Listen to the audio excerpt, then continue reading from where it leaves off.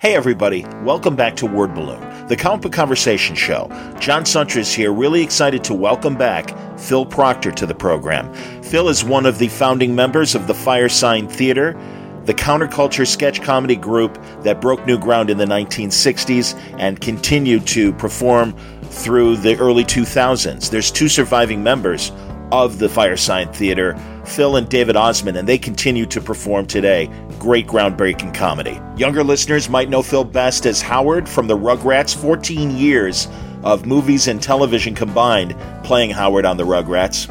He's the drunken circus monkey in Eddie Murphy's Dr. Dolittle. He played King Gerard on the Smurfs. He's had this incredible show business life, and he talks about it in great stories collected in his autobiography, Where's My Fortune Cookie? We had Phil on last year to talk about the book, but we're bringing him back because he is starting a brand new podcast. The Proctor Podcast is underway, and it's Phil's storytelling about his incredible show business career, great encounters with celebrities, funny things that happened on the various jobs that he's had. He's really had an incredible life. I mean, he really was living that 1960s experience, and we get into that a bit in a couple of the stories that he shares with us on today's Word Balloon. He also talks about very fun encounters with greats like Phil Hartman and Harry Anderson, and just an incredible amount of stories, as you'll hear in this conversation. Really happy to welcome Phil Proctor. Today's Word Balloon is brought to you by the people behind Terrificon, coming to Mohegan Sun this August. In a world where fans have grown tired of the same old cookie-cutter Comic-Con formats, only one con defies the odds. Only one Comic-Con stands what fans really want. Only one Comic-Con dares calls itself Terrific. That's right, this August 17th through the 19th at the all-new giant-sized Mohegan Sun Expo Center in Uncasville, Connecticut, comes Terrificon. Connecticut's Terrific Comic-Con is back with New England's largest gathering of comic book artists and writers. Plus, Terrificon delivers actors from your favorite TV shows and movies. And there's an all-new expanded gaming section as we give you tabletop gaming, video games, and so much more. Plus, don't forget, all kids 10 and under get in free at Terrificon and can be part of the all-new All Yeah Kids Comic-Con. Join us for 3 full days of Comic-Con action only in Connecticut at Terrificon. For more information, go to our website, www.terrificon.com. Really excited to be part of Terrificon. Can't wait to see you there at Mohegan Sun this August. I'll be moderating a few panels and doing what I can to book some of the incredible guests that are going to be there. So looking forward to seeing you in August at Mohegan Sun at Terrificon. All right, let's get into our conversation now with Phil Proctor. Really excited to have him back. The Proctor Podcast can be found at theproctorpodcast.podbean.com. The first episode is up. A new episode will be launched each week, and you are in for a treat because, as you'll hear right now, Phil is a really great storyteller and has a lot of amazing encounters that he's had in his many decades of his comedy career. So now let's welcome back Phil Proctor to Word Balloon. Always happy to welcome Phil Proctor back. I'm thrilled that I can say that. You're a returning guest, Phil. Welcome back to Word Balloon. It's very nice to be returning, you know, and I don't mean in another body or another incarnation. That'd be fun, though. I'm having fun in this one still. I'm so excited for your new podcast. Give us the elevator pitch. The elevator pitch. The elevator pitch. Wait a minute. What kind of show is this? Hey, man. All right. So anyway, yes, I wrote a book called Where's My Fortune Cookie, which was co-authored with Brad Schreiber, a silly friend of mine. Okay. And it's basically my memoirs, as long as I can still remember things. Okay. And it's partly a story of Firesign Theater, but mainly the story of me and how I kind of found my way through life so far using a combination of a dumb chance and psychic abilities, okay, which God has either blessed or cursed me with. I'm not quite sure. And about 3 months ago, I got a call from Sue Zizza and her husband, David Shin, and they said, we want to make a podcast. We want to make an audiobook and a podcast of your story. And I said, well, that's just great, because I've been looking for some kind of a company to do a book on tape, or whatever they call them these days, an audio book. Sure. And I discovered that basically all that they will do is hire you to read your book. And see, I don't want to do that. I wanted to do something more adventurous. I wanted to add sound effects, maybe some drop-ins from the records I've made, music, and various other things. And I also wanted to improve the book because there were some factual errors in it that I wanted to fix, okay? So Sue was absolutely delighted to hear this, and they got completely behind it. And so I flew out, and I sat in their cute little studio down in Brooklyn and recorded the book over a period of like 2.5, 3 days. And I haven't even heard it yet because their master plan is to release it as a podcast on Friday, June the 6th, I think it is. Okay. Okay. And it'll be like 24 episodes. And I think you'll be able to access it. You have to pay something for it. I don't know what. Put money in the bottle and throw it in the ocean. I don't know how they're going to do that. But in any event, it will be a very interesting audio tour of my life. You know, I'm very happy with the way that it came out, even though I haven't heard it.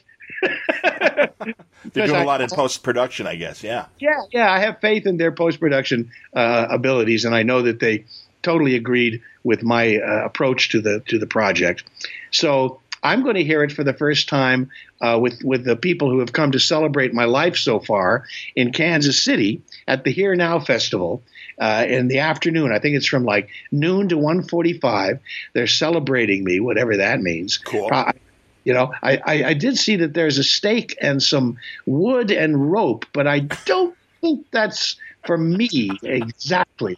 I don't know, some other kind of special effect. But in any event, that's where I'll be, and surrounded by friends and fans and family, and it's really going to be a lot of fun to listen to it. And then it will be released as an audiobook, which please no end. Yeah, man, that's great. And I was curious if, given your background and everything and your facility for audio sketch comedy and stuff, if you'd have other actors, will that be part of it, or is it a first-person narrative with music and sound effects in the Yeah, it's my story. I may be doing some voices on it, of course. Yes, possible. But no, it's my story.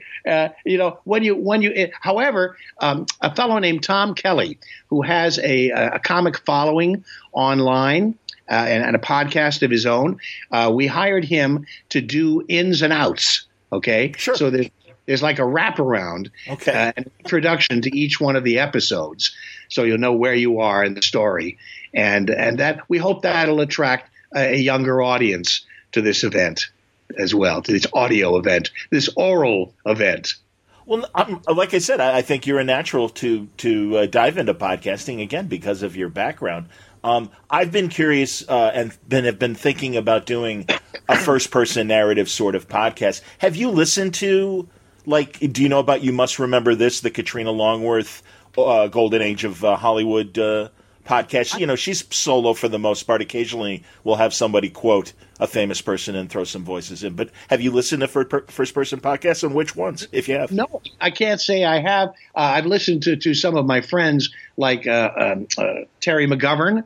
He does it with his brother Timbo, where they talk about certain years. They'll pick a year like 1967 or something and rhapsodize on it. And I may actually do one of those with him in the not too distant future. And I've done a lot of podcasts for people. You know, I did Phil Hendry's podcast. Oh, that's great. You can imagine how much fun that was. I bet. Oh my God. I've loved and admired that crazy man for many years, and he was actually sitting up here in my house recording it, and we just had a wonderful time, and kind of continued this on and off friendship that we've had over all these years. So yes, I am acquainted with a lot of these podcasts, but the intention of this particular thing is basically to promote the book, because the one thing that the podcast can't have are all the pictures that are in the book. Okay. Good point. Absolutely.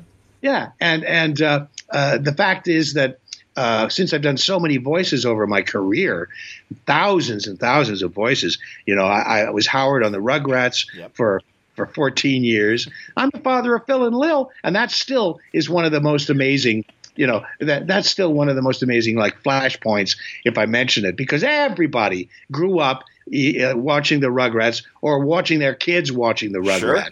Sure. And then I'm also the drunken French monkey in the Dr. Dolittle movies. I'm a social drinker. Lots of people know that part. And then I did a whole bunch of voices for characters in the Disney Pixar movies during their heyday in the early days. So, my career in Firesign Theater is one thing, but my career in the voiceover industry is 1,000 things. Yeah. Absolutely, man. No, and I have enjoyed your work absolutely on animation, and they were kind enough to give me Battlefield Earth, the audio thing. Okay. It is such a magnum opus. I haven't been able to sit down and listen to the 48 hours of it. I think you ought to pop a Magnum while you're listening to it.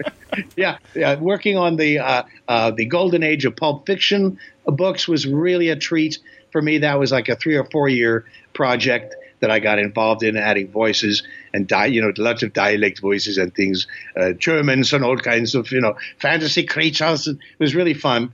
But I've also over the years done all kinds of other audio presentations of various sorts, and really the major part of my work for 3 decades while I was doing Firesign Theater and pursuing on-camera appearances in television shows and things like that was to add voices to movies and to background voices, I should say, to movies and television shows. So you've heard me many more times than you could possibly imagine, revoicing characters in movies and adding, speaking in foreign languages. It's just amazing the kind of stuff that I got to do. I remember one of the first ADR jobs, they call it, additional dumb replies. No, the automated dialogue replacement. Okay, yep. Looping and dubbing, and it's quite an industry. And I did it for a long time. And one of the first projects I worked on was oh gosh, now I can't remember the name of the movie. The one where hold on, Dawn. No, it's the one about the Russian submarine. What was it called? Hunt for Red October? Yes, Hunt for Red. It was the Hunt for my memory at that time. Yes, the Hunt for Red October. That was one of the first ones that I did because I speak Russian. Я по-русски говорю свободно, понимаете? Для того, что был в Советском Союзе. I was in the Soviet Union with the Yale Russian Chorus in 1959. That doesn't sound like a real thing, Phil. Нет, I speak Russian. Je parle français couramment. I speak French, I speak Spanish, I speak Italian, I speak Norwegian. Also, I speak many, many languages. I was born with this gift, and I've loved it all my life. I was born with the gift to hear music and repeat it. And the first time that my family realized this, my grandfather back in Goshen, Indiana, was singing "Onward, Christian Soldiers" to me or something to indoctrinate me before I fell asleep, and I hummed it back to him. And so he brought me downstairs, and I actually repeated it for the family. And John, that's the last time I ever worked for free. But anyway, I'm doing the Hunt for Red October with all of these expatriate Russians who have escaped from Russia, mainly Jews, because they're being oppressed. Sure. And we were forced to sing the Russian national anthem, the Soviet national anthem. It's a great scene in the movie. I know exactly what you're talking about. Yes, yeah. Yes, a great scene, and of course Sean Connery, is speaking. He's Sean Connery, talks with his bear and everything. So I said to the ADR director, I said, "Now, when is Mr. Connery going to come in and overdub his lines with a Russian accent?" He said, "Oh no, it's Sean Connery." I said, "Yeah, I know it's Sean Connery." No, he we explain it when we zoom in on him. He's speaking Russian. Then we zoom out and he's speaking, English. And I said, well, he's speaking, English with a Scottish accent. He said, oh, well, we explained that. We say he's Latvian. I said, of course. It's that Latvian brr. That old Latvian brr. So did you loop him? Like what? Like were you speaking his Russian? No. He just did his thing. Yeah. He just did his thing, but we looped various other characters in that, and okay. And again, it's a fascinating business. looping and dubbing, putting in lines in the background that you may not actually hear. You can't be too interesting, when you're right. You're doing lines, but what most people don't understand is that when you shoot a movie or a television show, and you have extras in the background, the extras are not really talking, right? They can't, because if they talk, then when you cut the film from one scene to another, you'd have a distraction in the background. You have to cut to the major dialogue, right? Sure. So after the film is made, or the television show or movie for TV is made, then a group of crazy actors like me, who basically have background in improvisation and speak languages and can do dialects of different kinds, they bring us in, and we spend a day or two adding all these voices, sometimes a week, in these big movies. I did the Die Hard movies, and they spent weeks putting words into every character's mouth in these huge scenes in like airports and things. There'd be a man walking across the screen from the right to the left, and just his head would be visible, but he'd be talking or be pretending to be talking, and you have to put words into his mouth. Like, so what gate are we supposed to go to, dear? Something like that. Sure. And all improvised. And then when it's mixed together, it creates a mood. It helps to create the mood of the movie, Absolutely, man. No, exactly. There's always that din of, like you said, background conversations. It can't supersede, the dialogue, obviously. That's right. So, that's interesting that it is that intricate. I always, as a radio guy and having to make commercials and things, they have those kind of pre-programmed kind of, all right, here's the exterior of a shopping mall. And exactly. Have you done it for any like sound effect companies? Have you done those kind of jobs as well? No, but we did. So that's really putting me back in time. When I was a kid in New York, my dad was an entrepreneur.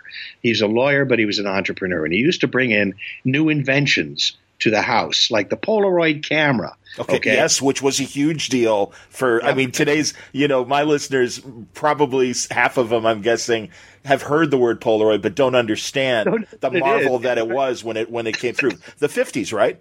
When it came through? It was in the 50s, exactly. And he also brought in the latest iteration of tape recorders. Okay. Yes. And so little Phil, I just jumped on it, and I began, like, I would record Ernie Kovacs off of the television. Sure.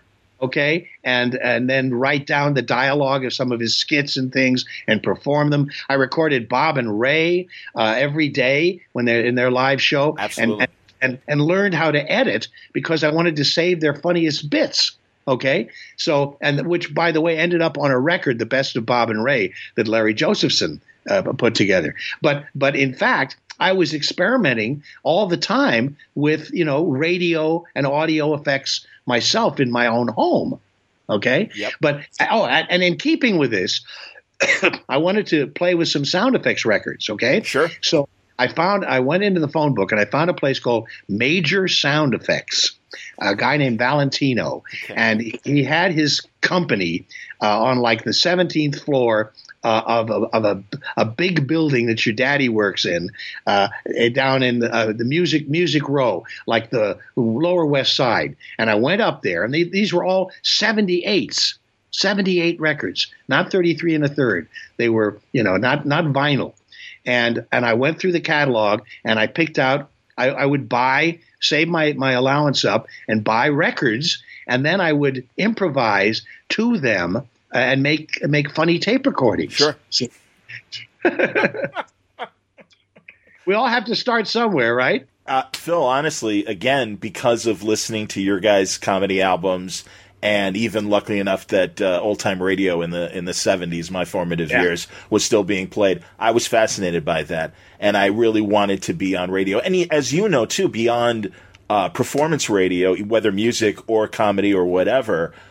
News and information, we take the internet for granted, but it was really those 24-hour news stations that fascinated me as a kid. I was talking about with one of my coworkers and saying, as radio is, I think, in a shifting mode as it was in the 50s, it's happening now. I'm like, you got to understand, when I was growing up, this was the internet. Radio was the internet. Live information and listening literally to even a news reporter doing something at 2:00 in the morning as a little kid. I'm like, oh my God, look at that, man. They're the watchers. They're the ones that are kind of, keeping things going when everything else is shut down. And we got the test pattern. It's on the TV and everything. Man. That's right. It was live. Radio continued. And of course, I'm old enough to remember hearing the end of the Second World War announced on the radio in Goshen, Indiana. And all of the adults suddenly started whooping and crying and hugging one another and drinking and dancing and smoking. And I said, what is it? And they just announced the end of the Second World War.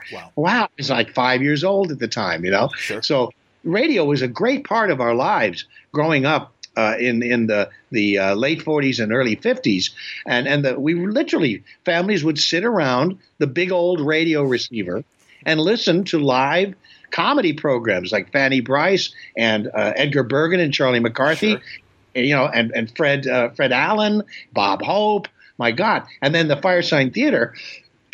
When we recorded our first records, we recorded them at the Columbia Studios in Hollywood.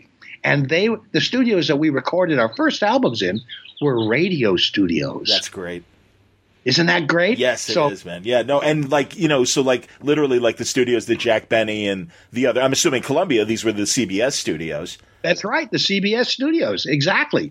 And then also when the Firesign Theater did its PBS special, it's PBS special called Weirdly Cool, we filmed it on the Jack Benny television in the Jack Benny television studios. Wow.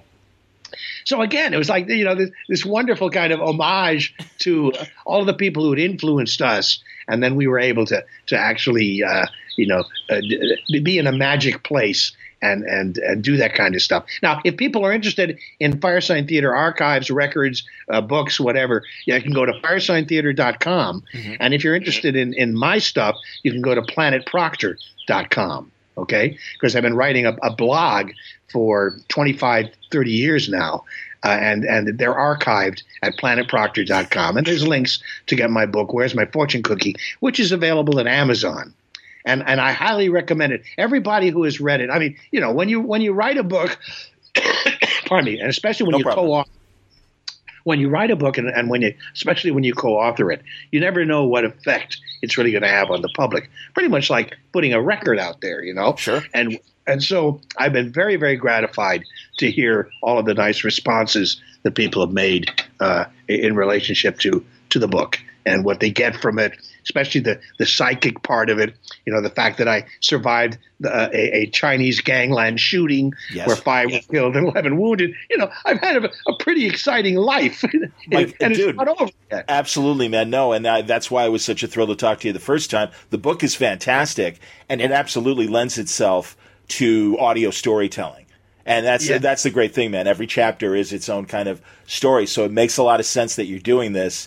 And when Jeff Abram told me that, hey, do you want to have Phil back on? He wants to promote his podcast. I'm like, absolutely, because you are, man. You're a born storyteller, and your career reflects that. The book certainly reflects that. And yeah, man, beyond the shooting in Chinatown, there was also, my favorite thing that you told me was you and Brandon DeWolf from Shane and Brandon DeWilde. Yeah, thank you. DeWilde, is that how you said?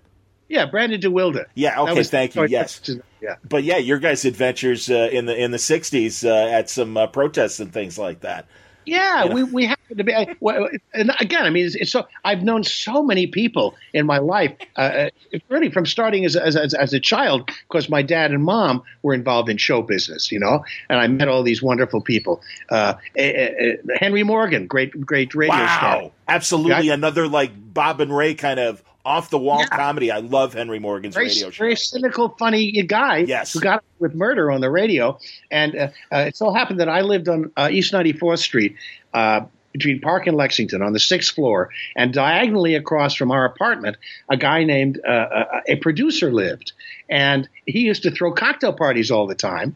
And that's where I met Margaret Hamilton, the Wicked Witch from the Oz stories. Yeah, the Wizard of Oz movie. Absolutely, MGM. And Henry Morgan, and God knows how many other people whose name I probably wouldn't even have recognized since I was like, 7 or 9 years old. But this was all, Max Gordon was the producer. And he also, he ran a club called the Blue Angel where Lenny Bruce played. And I mean, amazing connections. But anyway, Brandon DeWilde, I understudied him in a play called The Race of Hairy Men by Evan Hunter. And we became very close friends. We were fated to be friends in the beginning, but we became very close, and we came out. At one point, he was trying to change his career into a musical career, and he taught himself to play the guitar. He was hanging out with all kinds of incredible musicians back in New York at the time, and when we drove out together to California, because he wanted to get back into films, to do some more film work, and we connected up immediately with Peter Fonda. Okay, with Brandon and Peter Fonda. So here I am hanging out with Peter Fonda and Brandon DeWilde. Peter was going through a trial for marijuana possession, if you can believe it. Okay, what are the odds? which he beat. Okay, and he introduced me to Dr. Jacques Honduras, and where I learned some higher consciousness stuff that I talk about in the book as well. But one evening, Brandon and Peter and I went down to join the protest against the curfew that they were trying to impose on young people on the Sunset Strip. Okay? Mm-hmm. And that turned into what is known as the Sunset Strip riot. Okay? And I was there. And not only was I there, but during one of the protests where we sat down, we shall not be moved, while the sheriffs are coming at us from one end and the LA police from the other. I sat on Peter Bergman's face. Peter Bergman turns out to be the guy who started the Firesign Theater, and who I'd gone to Yale with. It was an open issue of the LA Free Press, a picture of Peter Bergman, who I had lost total touch with. And it said KPFK newsman Peter Bergman interviews returning Vietnam War veterans. So at the end of the evening, Brandon got beat up. Peter got arrested. I was writing for a newspaper in New York called the East Village Other, and I had a crazy press card with an eye on it. I pulled that up, and I guess it scared the cops. It was like the evil eye or something, because they didn't touch me, all right? and the next day, I called Peter Bergman at KPFK, and he said, "Yeah, I'm the Wizard of Oz." I said, "Well, I'm sorry, what?" He said, "I have a show called Radio Free Oz. It's on from like midnight to 3 or something like that, or 10 to 1, I don't remember." And he said, "Why don't you come down and and play with us?" And I did, and I met these two other guys, David Osman and Phil Austin, who were producing the show and affiliated with the show, and we discovered we were all fire signs. I'm a Leo. There were 2 Sagittarians, and Austins and Aries. And so we started improvising together on the radio. It was a late-night call-in counterculture talk show that Bergman had created, okay? And we would portray various characters in Peter's lexicon. I was Ernie the Wonder Healer. The Philippines, and I would pull chicken legs out of people's bellies, and cure them of cancer and stuff, and people would phone in and talk to us, and they would believe whoever we were. They would believe it. And once we all kind of realized that, we went, we're really onto something here. We can do these outrageous put-ons, or send-ups, as they call them in England. People will believe us. We'll create characters, and we'll have fun. And then Peter got a great idea to throw a major event to kind of test his celebrity, and he called it a love-in. And he invited his listeners to come to Elysian Park in Los Angeles on a Sunday afternoon and gather and for music and incense and incest and whatever. And 6,000 people showed up. 6,000 people. And many of them brought their instruments, and they improvised music, and it was a beautiful be-in. It was a love-in and a be-in, and it started really. It was the first of many such gatherings that later happened during those wacky psychedelic years. Okay, yeah, man. So yes, he was a real innovator. And then when we got our first record deal, Gary Usher was our producer at Columbia, and he wanted to do a Radio Free Oz record because Peter was so famous right now. And Peter said, no. I think Phil Austin at dinner said, no, you have to do a Firesign Theater, actually an Oz Firesign Theater record. And Gary said, whatever you want. So that first record, Waiting for the Electrician or Someone Like Him, came out of the success of Radio Free Oz. And, of course, we had to drop the name Oz Firesign Theater because Disney owned the rights to an animated feature called Return to Oz or something. Yes, of course. I remember that as a kid, sure. Right? It was either animated or it was live action. I can't remember. But they said you can't use the name Oz. And, of course, I could have said, well, we're from Australia, and it's the name of our country. You can't take the name of our country away from it. But instead, we said, fine, Firesign Theater is confusing enough. Let's just drop the Oz. Nobody will know. And nobody did.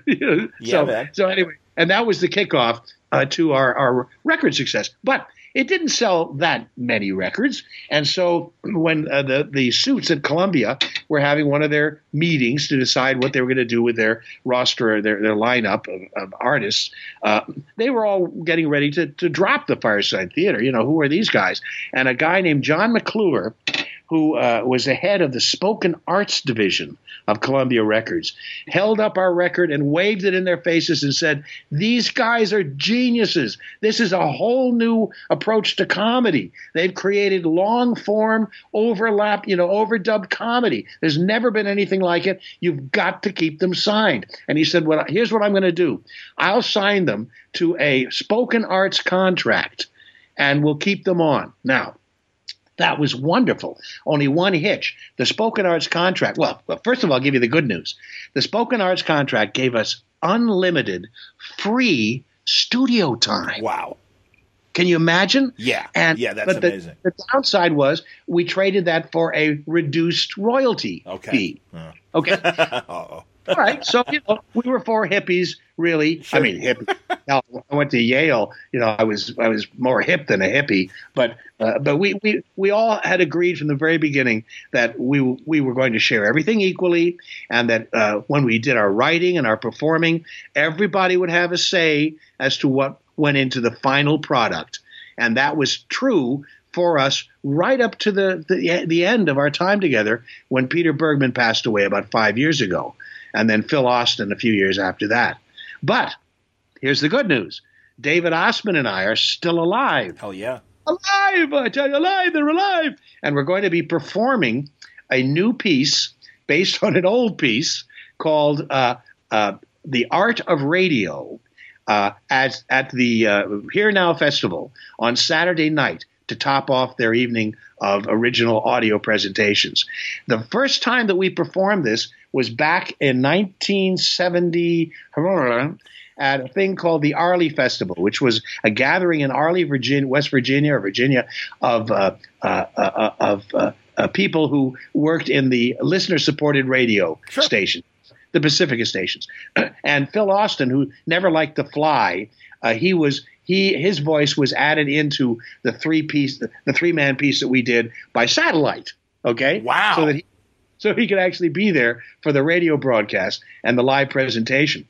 Well, when the Library of Congress inducted one of our most famous albums, Don't Crush That Dwarf, Hand Me the Pliers, into its historical recordings, or hysterical recordings, if you will, about 7 years ago now, we went down and met everybody. And then last year, they announced that they were purchasing our archives. Yeah. The Library of Congress purchased our archives for mid six figures. Oh, that's great. Oh, my God. I figured it was kind of a government sort of, well, that's a nice honor. Thank you very much. There'll be no money, of course. No, there was $500 million. Okay? Wow, man. All right? So that was a real gratifying thing that kind of acknowledged the cultural effect Firesign Theater had on the country, the world, and on comedy in general. So to celebrate that, David Osman and I resuscitated The Art of Radio, wrote it as a three-man piece, and performed it on the stage of the Coolidge Theater in the Library of Congress. Okay, and that piece now has great legs. Okay, and we performed it again on Mother's Day, or as I call it, Smothers Day, because it's a celebration of comedy, up on Whidbey Island at a little restaurant, a little wine cafe in Langley. Wow! And it was a big hit, and so we keep updating it. We have to keep up. We got to put Roseanne in there now, right? Oh, it does reflect current events, obviously. Okay. Yeah, right. Yeah, sure. Firesign Theater, was always, but we did two things. We were timeless and we were timely. Indeed. So Absolutely, man. When you listen to the records, there are many, many references to things that were happening at the time. But there's also, we're futurists. Yes, you are. Go on. Right? And so a lot of what we wrote about was predictive. My favorite, of course, is in the album, I Think We're All Bozos on This Bus. I played a character called Clem, and I basically was a hacker who planted a virus in the mainframe computer, direct readout memory, Dr. Memory, and I brought down this future fair, which was a government-organized Disneyland, which was supposed to make everybody think that everything was great, okay? So I was the backstory was I was a fired worker, and I got access to the computer, and I planted a virus, which was a question like a Quan that the computer could not answer with a yes or a no, and it brought everything down. Now, but here's the topper, and I don't have my phone handy. Will you tap dance for a minute? I'm going to get my phone and demonstrate something amazing to you. Absolutely, man. No, I know what you're going to do. That's great.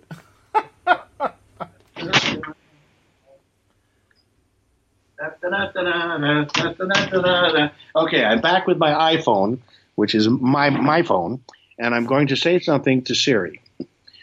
This is Worker speaking. Hello. Hello, Clem.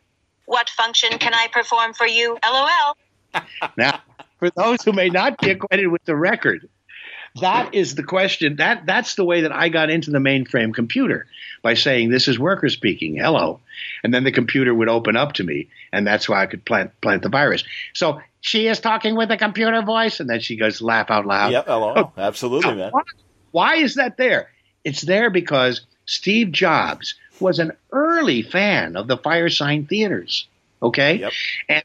And later, when I did voices for A Bug's Life for Pixar, I went up to I think it was Emeryville for the cast and crew screening, and Steve Jobs had just bought shares of Pixar because, of course, he was helping them develop their incredible computer animation systems.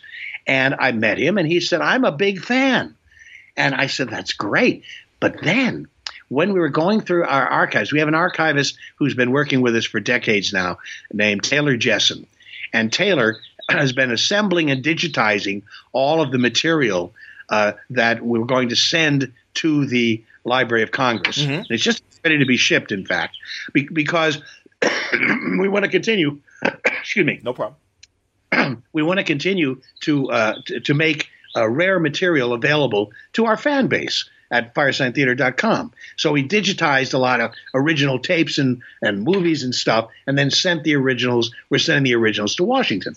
All right. So he found, going through pictures, he found a picture of Steve Jobs when he was probably in his late 20s, okay, at a Firesign Theater record signing up in Berkeley.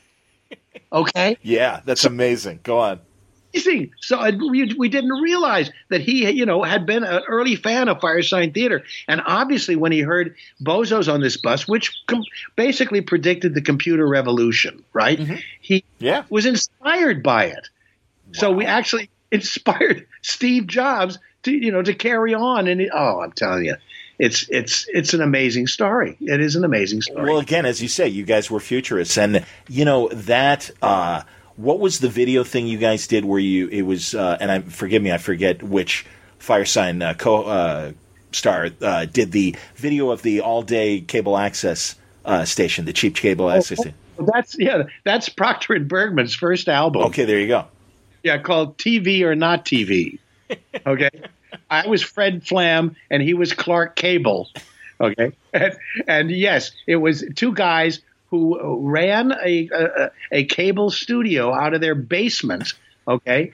And basically were doing outrageous things on television that you couldn't do on the networks. Yes, we were predicting all of that stuff. And then there was a subplot. There were these like children who were hacking into our broadcasts, right? The children who were to become the pirates of the future. Indeed. Okay. All right. So yes, that was very predictive as well. But we were predictive because we had things we wanted to say that we couldn't say on the radio or television because they were inflammatory. We were against the war in Nam, and a lot of of our ideas were very daring, and unique. And so we had to create platforms for ourselves to be able to write about and perform the things that we wanted the nation to listen to, the smart people in the culture who got our comedy and who got our arcane references and everything. And then when we got famous enough, we could tour. And when we toured, we would not only mount the shows that people loved from the records, but we also were able to inject new material into the stuff that we did. So those shows had a live quality to them that was also taking advantage of a platform that was our own. People who wanted to come and see us, specifically. And so we were with an audience that loved us and an audience that we loved, and we could do outrageous things and develop new material. So many times the Firesign records were based on material that we performed at a club called the Ash Grove in Hollywood. Okay. And the Ash Grove has been for years the Improv. It was taken over by. Oh, okay. Okay, it's the Improv. That's the location. Crazy. Where Firesign used to do stand up its material that we were going to do as a record, so that we could see how it played to the audiences. Sure. And so the audiences have always been, our fans and followers have always been an integral part of the creation of the material that we did, which a lot of people don't understand also because, we were cranking out studio albums, right? Right. There weren't recordings of live performances. But later we did that. We did a recording of a live performance called The Eight Shoes, and the album was called Fighting Clowns. And the artwork was by the late, great Phil Hartman. Oh, that's amazing. Yes, I was, again, at work. We were talking about Phil Hartman's graphic album design career for, I know, Electra Asylum, among other labels. He did that Poco album, The Beautiful Horse, Yes. And the Clowns, which is a very elaborate thing. And, of course, we're reminded of his terrible passing, which was just about 20 years ago. Yeah. I know. Okay. I know. It was 20 years ago. It was 98. 20 years ago. And and in my book, I talk about Phil because we loved him and worked with him a lot. But I met Phil Hartman. I happened to be at Disneyland. Don't know why. And I ran into Phil Hartman, who was celebrating the fact, as he told me, that he'd just been cast in Saturday Night Live. Wow. And he's with a punk girlfriend of his who had like a blue mohawk. And she was wearing, I'll never forget it, she was wearing a Splatter Mickey T-shirt. And for those of you who don't know what that was, it was a goth T-shirt of Mickey Mouse blowing his brains out with a pistol. Oh, forgive the laughing, because certainly, that is a harbinger of what was to come. Yeah, I know. And was that his wife that was wearing the shirt? No. Okay, well, that's good. A goth girlfriend. Wow. But good grief. I mean, my book is filled with those kinds of references and crazy things that have happened. Coincidence? I don't think so. Yeah, no, I understand. Yeah, no. Well, honestly, that kind of opens up a point I was wondering. And I don't want to interrupt you, Phil, so please, if you want to continue. Don't interrupt me. That's all right. You can ask questions out. No, but you're telling great stories, man. But honestly, I was curious as you mentioned, knowing Phil and everything. So I'm assuming, you knew him through his Groundling years when, and for, that's for my listeners who may not know, the LA sketch comedy group, like Second City here in Chicago, right. So, and certainly Lisa Kudrow, John Lovitz, among others, including Phil, Lorraine Newman, of course, at Groundling. And in fact, I just had a couple months ago another great voiceover guy, Tim Matheson, telling me he was part of the original Groundlings group and everything. And he even kind of was like, hey, no, those are the comedians. I was just an actor kind of working out when they were just getting started, but I wouldn't consider myself. And he's a humble guy. But I was interested. So, as Firesign vets, I'm assuming certainly the people, including Phil Hendry, of course, because you guys work in the same kind of things. But I was wondering about, how many of your contemporaries or even people slightly before you, like Bob and Ray, Stan Freberg, other people that were doing that kind of off-the-wall comedy, how many of those people, contemporaries and your inspirations, did you get a chance to meet? And do you have any stories about those encounters? Well, Stan Freberg, yes, because he was in the world of audio recording. And by the way, the last time I saw Phil was maybe a week before his death. Wow. He was doing, he's Canadian. Yes. So he was doing a series of Canadian beer commercials. Okay. Okay. I forget the name of the beer now, but anyway, famous Canadian beer. And I ran into him at a recording session in the Valley, where I was doing, some other product. Mm-hmm. And it was one of those things like, he'd been in New York all these years. We said, we got to get together. Let's call and make a date. The next thing I know, he's gone, Wow. So crazy. But we worked out at the Groundlings. And remember when we did Nick Danger, Third Eye, which was our big success, the one, the album was on How Can You Be in Two Places at Once When You're Not Anywhere at All? Okay. It was the whole side. Am I correct? Yeah. Again, for the children out there who don't know what sides are. That's a good point. That's a very good point. Right. The vinyl records of the 60s and 70s and 80s were basically two-sided plastic records, right? And you could turn it over and play the other side. Nick Danger, Third Eye. Nick Danger was going to be a radio serial.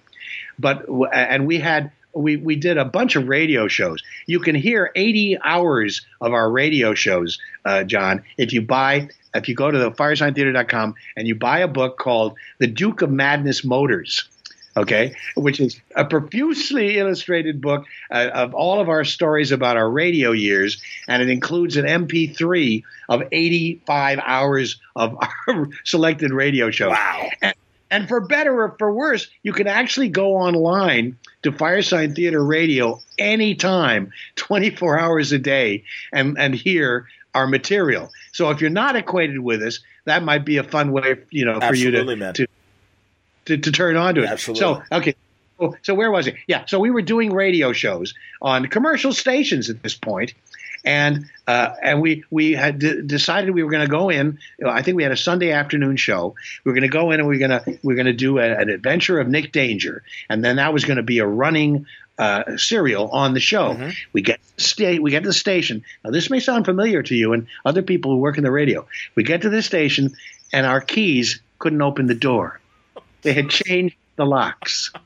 They had sold the station. And instead of it being, rock and roll and comedy, it was now Hasidic cowboy western, Irish dance music, clogs. I mean, it was just gone. So we said, what are we going to do with this? We said, well, we have another side of the record. Let's put it on there. And that was one of our greatest hits. Now, the reason I mention it is that it also was inspiring to Phil Hartman, and he created a character called Chick Hazard. Okay. And the Groundlings would do on a regular basis their take on Nick Danger, Third Eye, on the detective noir radio series. Okay, yeah. He absolutely confessed to the fact that it was inspired by Nick Danger, and imitation is the best form of flattery. Absolutely. Are you aware of the Thrilling Adventure Hour guys? Yes. Have you met them? I've met them, yes, but I haven't performed with them. I performed with Fake Radio, Okay. and some other live audio presentations. Yeah. Well, Yeah, I love that, and I support it as much as I can. But no, I think they're doing excellent work. yeah. Ben Blacker has been on the show as well, and he dips into comic book writing, as well as his audio comedy and everything. And no, I mean, the first time I heard Thrilling Adventure, I'm like, oh, they're doing Firesign Theater, they're doing Nick Danger and stuff. Because again, man, yeah, you get, hey, no, really, man, that's why, honestly, Phil, it is a thrill to talk to you, because it was so exciting to hear really well-produced audio comedy and in that great classic radio way, but being counterculture and crazy as you guys were of the times. I discovered you guys, in my high school and college years in the 80s. That's really when I found you and everything. And I also embarrassingly will confess, and I said this to you in the previous show, our college radio station. Well, not we didn't do it on the air. We did it as a school project for a teacher. Yeah. We took your Nick Danger Third Eye script, and we did our best performing it. And of course we can't, of course not hold a candle. It's like Neil Simon walking into a high school production of The Odd Couple or something like that. And I'm sure it's embarrassing and kind of that's thanks kids. I know you're trying, but no, it's great. We encourage people to do that, and we've actually published our scripts. Broadway publishing, Broadway plays in New York. Yes, go on. And we encourage people to perform them either as an audio piece or on stage. I've seen several productions of Nick Danger done locally by theater groups. Sure, of course. I'm always really tickled to see how they interpret it, and how they cast it, and what clever ideas they come up with to entertain a live audience. But it was that thrill, as you were even saying as a kid, of putting sound effects, putting everything together, and it's like, oh my God, you realize, much like comic book people, the pencil is the only thing, and their imagination, keeping them from making amazing special effects. And that's the beauty of radio. And even Stan Freberg, I know, used to, he had a bit on one of his comedy albums about how you can't, things you can do on radio you can't do on television. Yes. And he created the largest chocolate sundae with, rivers of chocolate syrup rolling off a mountain and stuff. And drop that huge cherry on it from a plane. That's right. The Thunderbirds had a giant cherry to drop on the sundae. Exactly, man. Okay, now I'm gonna say something to you here about that. One of my dear friends passed away fairly recently. Harry Anderson. Sure. Yes. From Night Court, of course. Harry, here's what Harry said about radio. It has to be believed to be seen. Yep. Very good. Isn't that brilliant? It has to be believed to be seen. And luckily, my wife, Melinda, and I spent some time with Harry and Elizabeth in September in their home in Asheville, a home where it was a new house that he'd moved to in Asheville. And I said, so Harry, do you still have your electric chair in the house? He said, I have two of them. Of course he does. Two. Who else would you know who would have two electric chairs in their home? And Harry was the best. And in the book, Where's My Fortune Cookie, available at Amazon.com. In the book, I talk about how when Proctor and Bergman, half the wits of the Firesign Theater, were touring, we needed an opening act when we were in Houston. And we noticed this guy at the bar who was doing magic.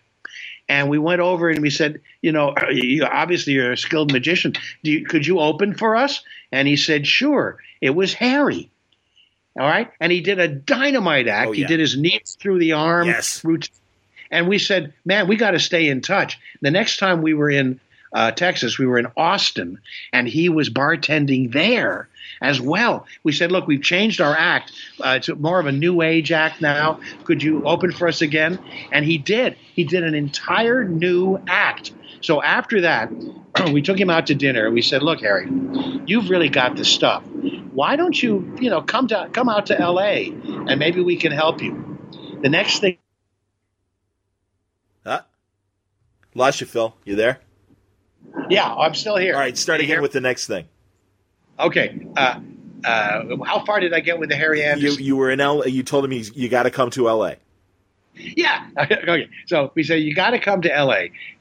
And the next thing I know, I'm guest starring on Night Court, his television Oh, my God. series. I got to find that episode, man. That's fantastic you were on Night Court.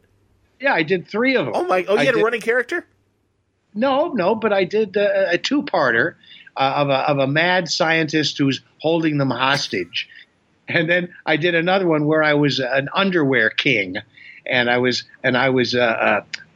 selling underwear using one of their characters. Anyway, it's complicated. No, I understand. That's Night Court and Barney Miller were great like that. They'd get these amazing character actors to come in and play different roles. And certainly now through syndication, you do realize, that's the same guy that was the judge in the other episode. But that's fine because that's right. I mean, and I know that Reinhold Wedge, the creator of Night Court, was a writer on Barney Miller. But that's the thing, man. That was the genius of those shows, that mundane setting of either a courtroom or a squad room, and these crazy people walking in and having these great performances. So that's fantastic. I got to find these episodes, man. Yeah, and also Dave's World. When he did Dave's World, I did an episode where I was a talk show host. I did a lot of talk show hosts on a lot of television shows, and I did a lot of the Golden Girls, with dear Betty White. I toured with Betty White when I was a younger actor in New York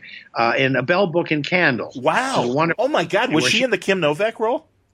Yeah. Holy cow! Is that, man? All right, you got to. I'm sure half my listeners have seen Bell, Book, and Candle. You played the Jack Lemmon role. I played the Jack Lemmon role, whom I was grateful to be often compared to in my acting style, because I was inspired by his acting style, I have to tell you. And she was working with her husband, Alan Ludden, at the time. Was Alan the Jimmy Stewart role? Yes. Wow, that's fantastic. Alan Ludden, the host of Password, if you're a game show aficionado, and I know they're rerunning Password on Buzzer, the old, the kind of Nick at Night of game shows channel right now. Yeah, that's where Betty and Alan fell in love and got married. Wow. And he tragically died of cancer really at an early age. Yeah. And she went on. But there's a story I tell about that in the book, which is my fortune cookie, we had – there's a cat that plays a major role named Pyewacket. Yep. A Siamese cat, okay, which is her familiar. The witch's familiar. And in the stage play, we were rehearsing it at Variety Arts in New York, rehearsal studios in Broadway. And this one day, the cat was going to be introduced to the cast, the cat that was going to tour with us on this show. So this woman comes in with this cat and opens the cage. And the cat comes out, and it's a Siamese cat. Now, Siamese cats usually are cross-eyed for a reason, right? Yeah. Well, this cat had been inbred from the original Pyewacket on Broadway. Wow. And its eyes were straight. But the woman who was the cat caretaker was cross-eyed. And Betty White, she saw this, and she said, "Excuse me." And she walked out of the room, walked down the stairs. We could hear her heels going, clump, clump, clump, clump, clump, clump. And then from the bottom of the stairs, we heard,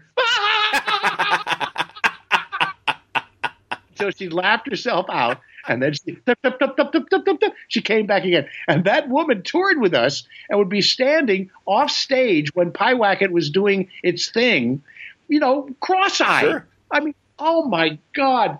Anyway, what? Give up show business? That's awesome. Seriously, Phil, I love. The book is incredible. It has these kinds of stories, and again, we're getting a sneak of what I expect to hear on the podcast as well. Yes, I mean that's great, man. And again, you're a natural storyteller. This is the perfect format for you, and I'm so glad you're doing that. I'm also glad that you've revived this sketch and are touring with David with it and everything. Yeah, man, you got to come to Chicago, man. Come on. Yes, the fact is that this piece seems to be a successful piece for us, and we are investigating through a producer the possibility of doing a little touring with it. That'd be great, man. Okay, because what the show would consist of is like a 40-minute piece that David and I do with sound effects and voices and crazy characters and fireside stuff, and then a Q&A afterwards. so people can ask us questions about our careers, and and we can get to know them a little bit. Absolutely, man. No, that would be perfect. Hey, I got to ask you, as someone who does so many dialects and stuff, as a disciple following you guys, I did my bit, certainly when I was in sports radio, and would imitate players and managers and come up with little song parodies and things. But in today's more sensitive time, and I mean, again, you've got the cred. It's like Rickles with put down humor. He already had the cred, and people gave him a pass, right till the end and stuff. But it disappoints me because, and truly, I get where, for example, Hank Azaria right now is having, certainly, you're aware of the Simpsons controversy about Apu. Yes, of course I'm aware of it. There you go. Exactly, man. Well, and that's the thing. Where is the line? Because, again, we grew up with dialect comedians, and it wasn't with hate. It was just funny stuff. And also, every accent.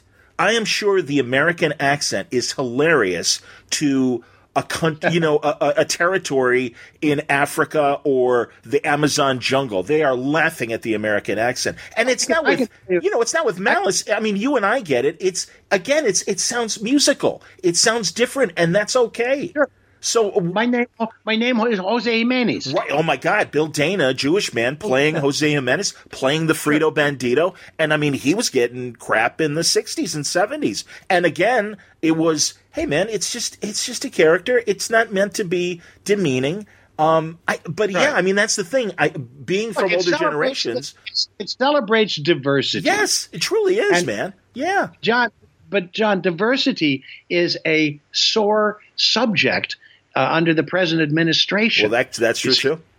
With the alt-right and the right wing basically in sway in our country right now, the idea of diversity is scary to these people. Yes. Okay, because as somebody who talks differently is taking their job, or their job away from them. Yeah. There are a bunch of yobs to think that, because it's not true. So that's the politically correct thing has been a kind of transmogrified in a way. But the fact of the matter is, as you say, it's a way of expressing characters. I mean, Meryl Streep does it in the movies, and nobody gets upset. Of course she does. Right? Absolutely. But I'm going to tell you a story about it, the American accent. I was in Paris after the Yale Russian chorus sang and drank its way, as we say in Russian, we pili и pili через Советский Союз. We sang and drank across the Soviet Union. And after it was over, we went to the Communist Youth Festival in Vienna, where it was even worse politics. And finally, I said, I've had enough of this. And where some of the chorus, there are like 40 of us, went off to Yugoslavia, which existed at that time, various other places. I was sick of it. I went to Paris. And just to blow off some steam and get laid, So, right, and eat French bread and drink wine. So I ended up at La Maison des élèves de l'École centrale des arts et des manufactures, which was a dormitory for the students of the Arts and Manufacturing School, okay, in the 13th arrondissement. And one of the wonderful things about this place, and I write about this in the book too, by the way, was that all of the rooms were built around a big atrium, like 13, 14-story atrium. And in the morning, they would they'd bake bread and make coffee, and that those aromas would waft all the way up, and that's how you'd wake up in the morning. So I go down for coffee and the croissant or coffee and the beignet, and there was this one French guy that I befriended who was sleeping with an American girl. And she would say, "Oh, je suis très heureuse d'être ici à Paris pour la première fois." And I said to Jean-Pierre, Jean-Pierre, she has a terrible, terrible French accent, American accent. How do you tolerate it? He says, "Philippe, when you hear a French girl talk to you, and she talks, like I do, and she says, 'Philippe, you look good today,' does that not sound sexy to you and charming?" I said, "Yes, it does." He says, "That is the way she sounds to me." That's great. Isn't that an interesting insight? Of course. Isn't I would have never have thought of that. That's fantastic. Well, but Phil, and you're right. The alt-right is absolutely uptight about any non-white people. Hey, it rhymes. But it rhymes. Alt-right is uptight. Alt-right, the alt-right I think we've created a new T-shirt. We got to go to the custom T-shirt place and make some right now. But what concerns me is, because obviously you're a liberal, I consider myself a liberal. That it's coming. This kind of objection to dialect is coming from the left, and it is from the individual nationalities that are, obviously that's the Hank Azaria problem of, Middle Eastern people saying, "Hey, man, that's not cool," and it's. I really see both sides, and I'm conflicted because, again, we grew up with this, and again, it was never done with hate. That show that J. Carroll Nash did in the 40s, Life with Luigi. Life with Luigi, right. That's good. Sitcom, all about immigrants coming to America, all dialect comedians, Hans Conried playing a German guy, somebody playing a Swedish guy, J. Carroll Nash doing an Italian accent. And yeah, it's pretty heavy, and it is, hey, Mamma Mia. And there were a lot of Yiddish accents, too. Absolutely. On radio. Absolutely. Mr. Hitzo. Yes, from Jack Benny, you're right.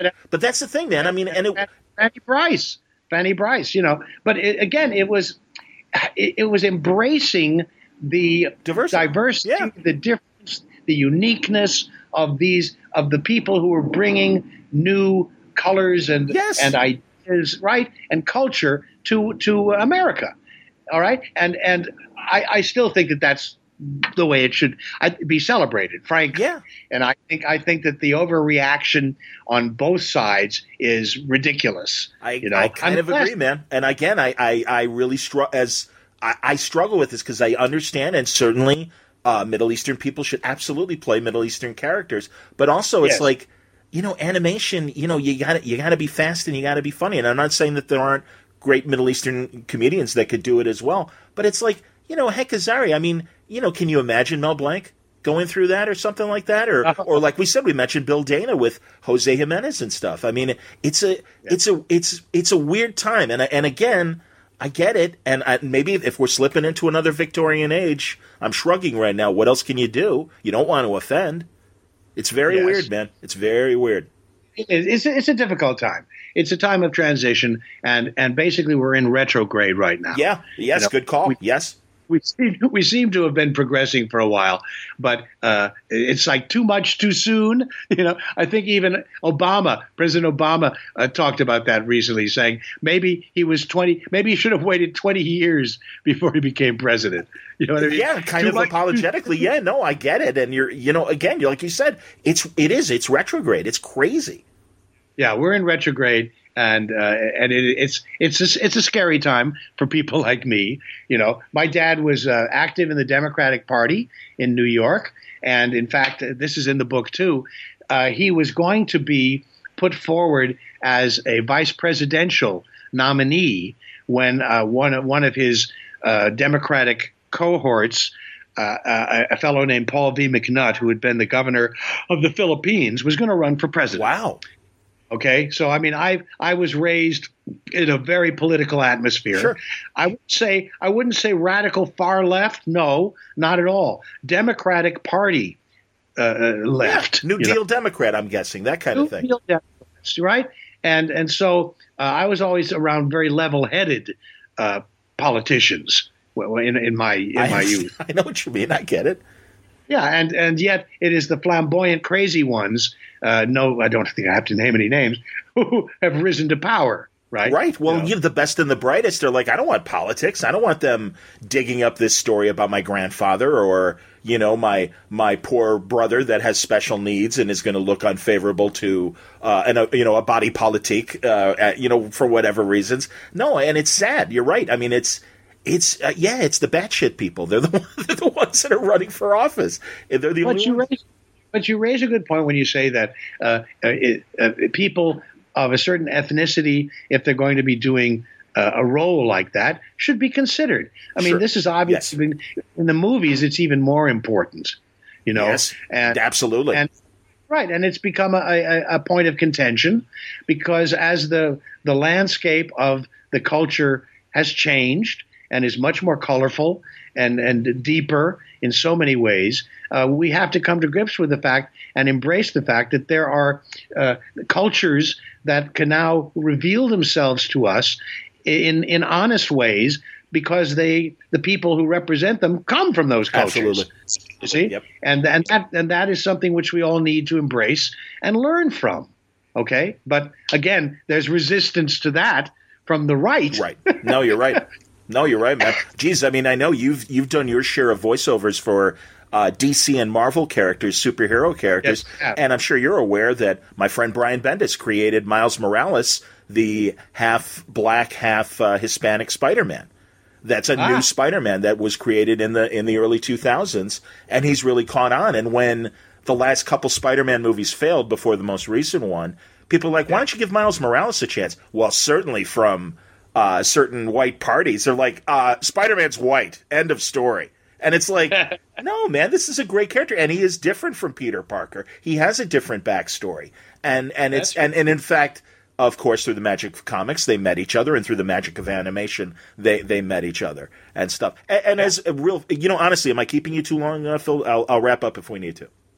No, let's do another 5 minutes or so. That'd be great. Okay? That'd be great. I meant to ask you on the first time, and it's great to have this opportunity now. When you did, because you've done a lot of superhero work for games and for animation as well. Oh yeah, and yeah, so and like you were Simon Stagg for one of the Batman Arkham Batman things, right? Yeah, and was the villain Dr. Vidic for 4 of the Assassin's Creed records. Excellent. Assassin's Creed games. Yes. So now Assassin's Creed is its own thing, and the mythology comes from the games. When you've worked in the Marvel and DC universes, do you do any sort of background research? Did you look at Simon Stagg beyond the lines and say, "Oh, absolutely. Were you a comic book reader back in the day? Oh, was I ever? Which comics did you read? I read everything. I mean, Plastic Man. Fantastic, okay? Excellent. I read everything. In Goshen, I used to hop on my bike, ride down to the drugstore. Damn straight. And, and they had the comic racks. Yep, spinner racks, absolutely, man.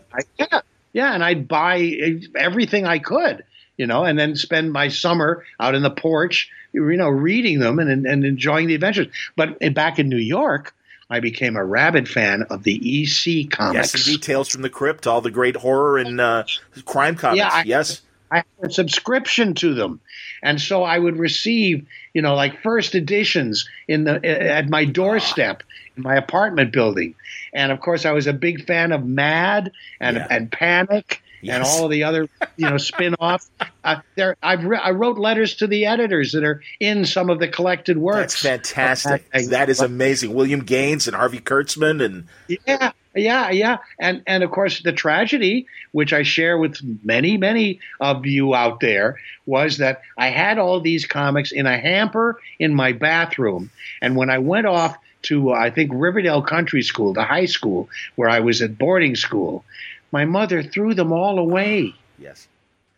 She threw them all away. Yeah. All of my first edition. Now, it's not to say that I would have been smart enough, to say when I finally moved to California, hey, Mom, pack up all my comic books and send them to, I probably wouldn't have. But still, it breaks my heart that I didn't have the chance to do something with them. Sure, save them or in some way. Man, you save them or sell them. Well, exactly. To eventually sell them. No, I understand. Baron Mordo, you were Doctor Strange's one of his villains and stuff in a Marvel game. Yes, I'm the evil computer in. Oh gosh, what is that game called? Anyway, if you go on to the MPTV, LSGBT, whatever it's called, the movies and television website, IMDb. Yeah, that thing. And you Google me, you'll see that I've done thousands of things. Yeah, man. I'm looking. I'm on your page right now, and I'm scrolling. So no, I know exactly what you mean. And I have over the years I've kept lists of these things, but at a certain point it's just like I just throw my hands up, because it is such a great body of work. I've been in the business for 66 years. Yeah. I started when I was 9 years old doing live television in New York, right? So and I'm still doing stuff. Yeah, you are. So it's just. It's wonderful. It's great fun. And I do consider myself semi-retired because I'm certainly not beating the bushes for jobs or work these days. I appreciate greatly my time off, my time with my darling, talented wife, Melinda Peterson, time that I can spend. We're both members of the Antaeus Classical Theater Company, which has a brand new spanking beautiful theater in Glendale. We still like to do work on the stage. Cool. And she's developing a wonderful play now called Hinton. What's it called? Anyway, it's a wonderful new play that was written in 1910. Wow. About the mill workers in Lancashire, and it was performed in 1912 on the West End in London. And because of the nature of the relationship between men and women expressed in that play, Oxford forbade its students from going to see it. Wow. Because this play in 1910 really is a story of female sexual liberation and social, sexual, financial liberation. Okay, Yeah. That's what the comedy of the play comes from, and it was before they even had the vote in England. Wow. Okay. So it is as timely now in so many ways as it was in 1910. That's fantastic. Again. That's ironic times. Exactly. Again, in retrograde, here we are. In retrograde, here we are. And it just, again, it emphasizes how slowly we change. What great resistance there always is to the most important aspect of life, which is embracing change. That's what keeps you sane, keeps you going. If you push against it, you're going to go crazy. Because, it's not going to stop. Change is inevitable. Evolution is inevitable, and that's just the way it is. So carry on. Well, you carry on, man. And seriously, I am so appreciative of the fact that you are out there. Again, I said this to Kareem Abdul-Jabbar, and I'm saying it to you. You guys have that unique perspective of going through the 60s culture wars and bringing that perspective to today in your works, and also just, when you are off the cuff and want to give your opinions. And that's great that you're out there, man, because I really think we need that kind of perspective and understanding that they say it on Battlestar Galactica, what has happened before will happen again. And right. Here we are. And but telling your great stories. Where's My Fortune Cookie, right? That's the book? That's the book. Yeah, planetproctor.com if you want to connect up with me. If you want to get Planet Proctor, which I mail out. It's graphically beautiful. Collaborate with a guy named Chris Gross, and it's a beautiful piece of work. You've got to take a look at a sample of it at planetproctor.com. And if you want to join our mailing list, it's free, and you can contribute to it as well. So will the podcast also be called Where's My Fortune Cookie? No. It's called Planet Proctor. Planet Proctor, there we go. Okay. Planet Proctor, Where's My Fortune Cookie? Okay, excellent. And is it and it's okay, I can find out from Jeff if you don't know the particulars. Is it on like Stitcher or some other paid podcast network? All of that I'm leaving up to Suziza. Okay. And yes, and Jeff Abraham will know the details about it. But you can get in touch with me. You've got my email. Of course. And I'll share with you whatever I learn. I've been working on other projects. And so now I'm turning my attention to the Here Now Festival in Kansas City, Missouri, and the prospect of the launch of the podcast. So I'll be learning more information about it all.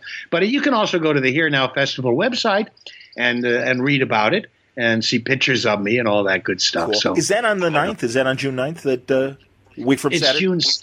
It's the 6th, 7th, and 8th. Oh, okay. So late next week. Okay. It's a 4-day festival in early June. All things audio, workshops and writing workshops and hands-on or tongue-on opportunities to learn the techniques of narration and radio acting and being radioactive. We have a similar festival with our Chicago Public Radio called the Third Coast Festival. Oh, good. And they do great stuff as well. So no, that's great. Here and Now. We'll go to that website as well, and Planet Proctor as well, and then the Firesign Theater website, of course. Theater website. Yeah, it's Here Now, HEAR. Oh, okay. Here now. Got it. How clever. All right. So look, keep filling those balloons with words. My pleasure, man. Keep doing what you do. And as always, truly, whatever the next project is, you're always welcome back because you've got a million stories, Phil Proctor, and I'm infinitely fascinated. So keep it up. I love talking to you, and I love all of your own insights and experiences as well. Always fun to share with you. Phil Proctor. Check out Where's My Fortune Cookie. That's Phil's autobiography. It's available at Amazon and many fine bookstores. Pick it up. It's a great collection of stories.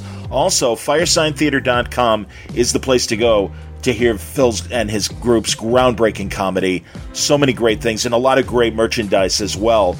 Scripts and other wonderful books and collections of Firesign Theater material. And then, of course, the Proctor Podcast, theproctorpodcast.podbean.com. And the first episode is already up, but more great comedy waiting for you from Phil Proctor. Thanks for listening to today's Word Balloon. I hope you enjoyed it. Again, Word Balloon is brought to you by the League of Word Balloon listeners. Thank you, League, for your support via Patreon. It helps us out here at Word Balloon. You don't have to subscribe to Word Balloon, but if you enjoy the content that I provide each week, I hope you'll help support the show and consider going to patreon.com/Word Balloon. But thank you very much for your support, League of Word Balloon listeners. More great Word Balloon for you this month. Great stuff. We've got a new episode also dropping today featuring Will Dennis, J.H. Williams, and Wendy Wright Williams, the people behind Where We Live, the incredible new anthology that supports the families and victims of the shootings in Las Vegas last year. An incredible project that was put together quickly. A lot of great creative people made this a very amazing anthology that I absolutely recommend. And we get behind-the-scenes stories on that. And also, Will Dennis really goes into some more great memories of being a wonderful editor at Vertigo. And we talk a lot about other great comic creators. So I hope you'll listen to that episode as well. Will Dennis, J.H. Williams, and Wendy Wright Williams on another episode of Word Balloon that drops today.